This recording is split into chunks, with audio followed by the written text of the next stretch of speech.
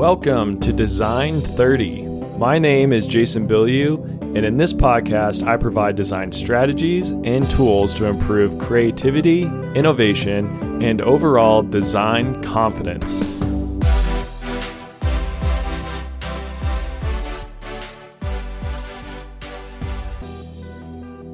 So this past weekend, I went to a Leonardo da Vinci exhibit at our local museum here.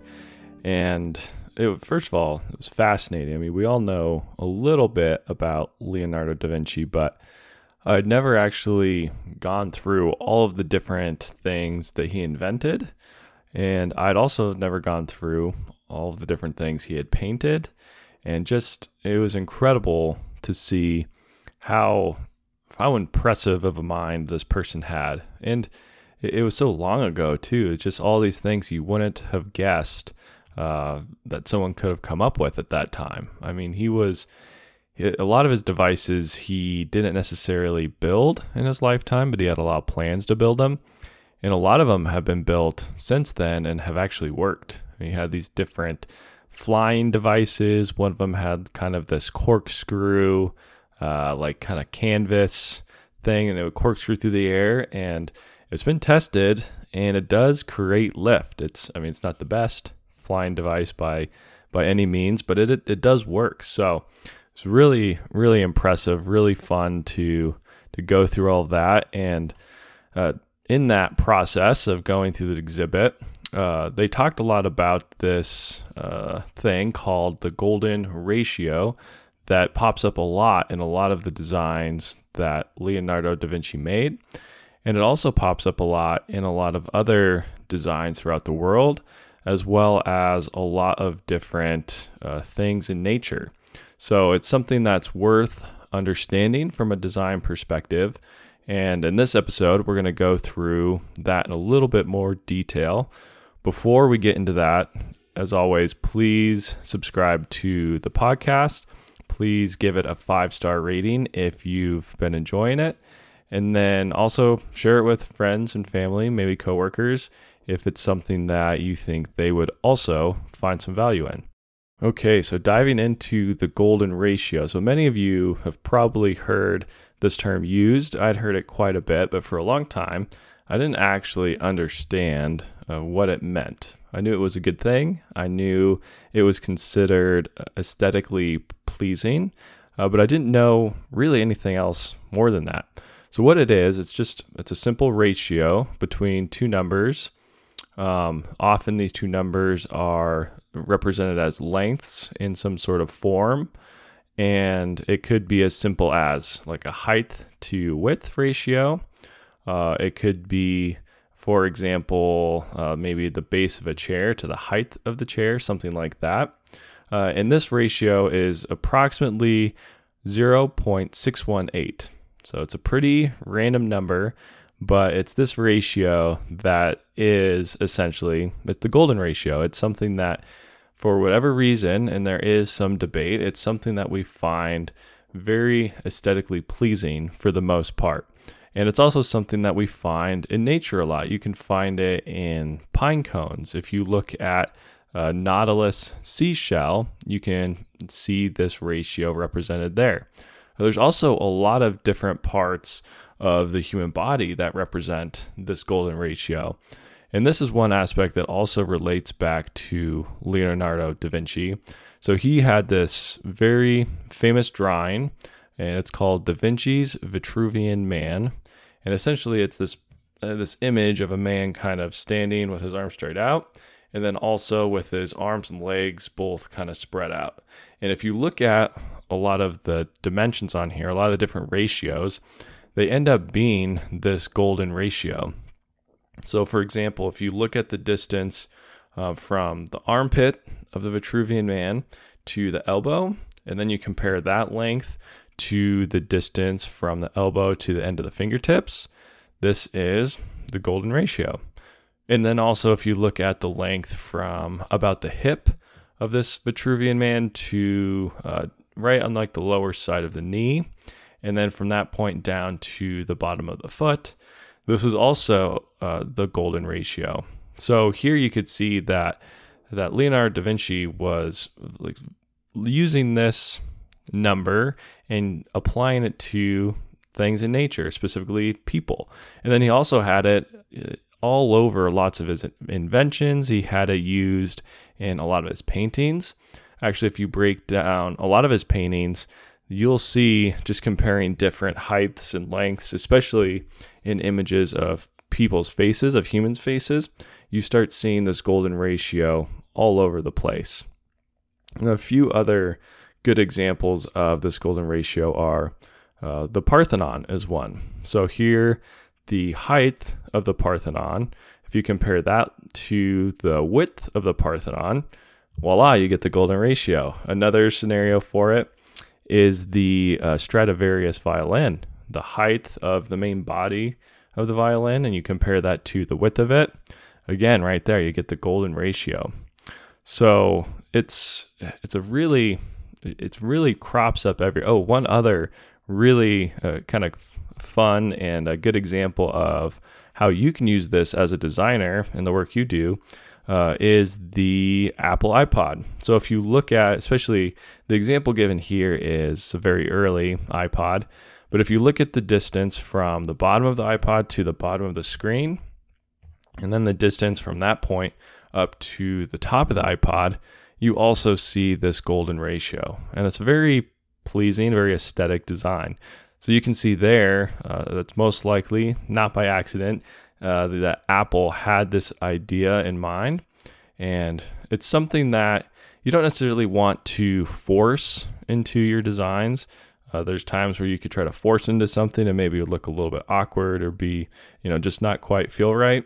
But if you're dealing with rectangles or you're dealing with lengths that are very close to this golden ratio, it's definitely worth looking into. And so I want to read just a few paragraphs from this book, The Universal Principles of Design, that will help give you just a little bit more understanding of this golden ratio and of when to use it, perhaps when not to use it. So the authors of this book say, while many manifestations of the golden ratio in the early art and architecture were likely caused by processes not involving knowledge of the golden ratio, it may be that these manifestations result from a more fundamental, subconscious preference for the aesthetic resulting from the ratio. A substantial body of research comparing individual preferences for rectangles of various proportions supports a preference based on the golden ratio. However, these findings have been challenged on the theory that preferences for the ratio in past experiments resulted from experimenter bias, methodological flaws, or other external factors.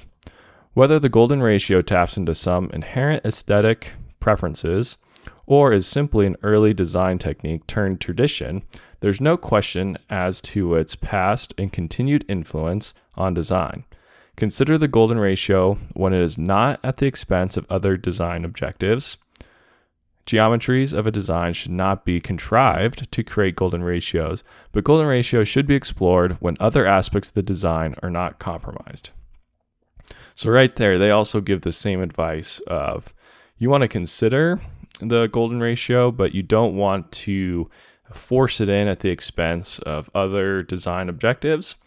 You also don't want to try to make it look contrived. There's ways that you could, again, force it in that just won't look natural. They won't look good. So just because it's the golden ratio doesn't automatically mean that it will be an aesthetically pleasing product.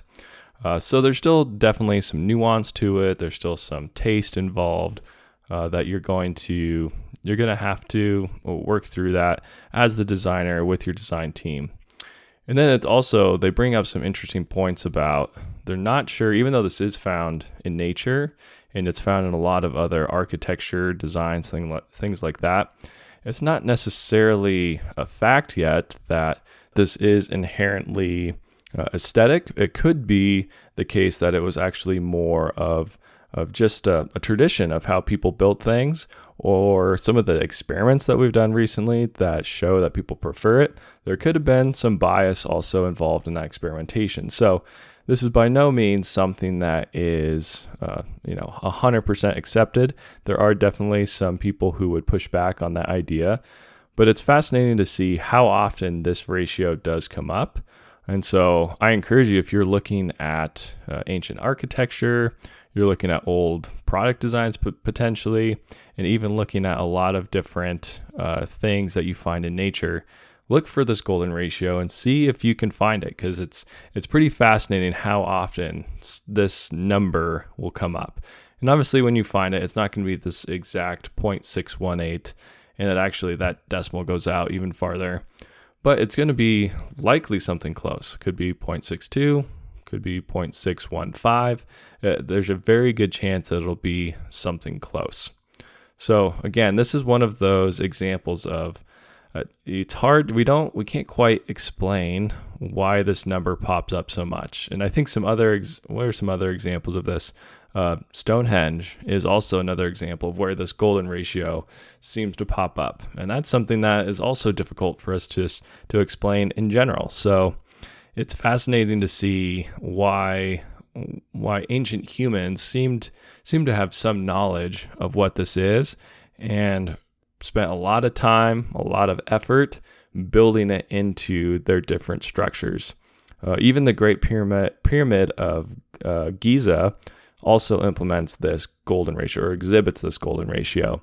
So again, it's used all over the place, and I would strongly encourage you just Google it real quick and just go through, maybe watch some YouTube videos. It's a pretty fascinating story that goes along with this golden ratio. And so that's all I have on the golden ratio. I hope that was somewhat interesting, and I hope that it's something you can figure out ways to organically work into your designs. I actually just used it the other day on a design where I was just working on this panel essentially that was very close to the golden ratio already. So I went ahead, just did some very simple math and made it match up directly with the golden ratio, and it does look pretty good. So again, I don't know if I'm biased now after reading through this section of this book and going through the Da Vinci exhibit last week. I don't know, but at the end of the day, it looks pretty good. So I think it's something that you should definitely think about implementing, depending on what kind of design work you're doing. So that's it for this that topic on this episode. Before I end, though, I do want to bring up one more thing. Montana EDC, who I've mentioned a lot on this podcast, it's a company that I've been working with to design a lot of outdoor tools. They have a new product coming out, and you may have seen I posted a few videos just going into some quick detail about the design of this product. But essentially, it's a new camp trowel. It's called the Canyon Camp Trowel. And it's something we designed in response to some of the feedback we've gotten on previous camp trowel designs. They didn't have necessarily the bending strength that people wanted, so we've improved that on this new design. This one has a handle that is a little bit easier to hold for a wider range of hand sizes. And then we changed the powder coat color. So this one we changed to more of a lime green, so that if you're looking for it in the dark, if you hit it with a flashlight, especially if you hit it with a UV light, this thing just basically lights up like a star. So it makes it really easy to find in the middle of the night when there's a chance that you may be looking around in your tent for it to go do your business out in the woods. So I think it's a really, really good improvement from where we started with these trowels.